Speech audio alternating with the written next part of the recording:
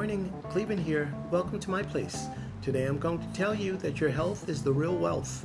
The only wealth that counts in life is health. Without health, material things don't matter.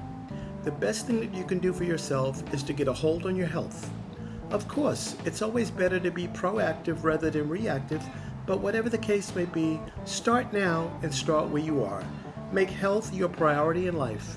And as always, thank you for tuning in to my place.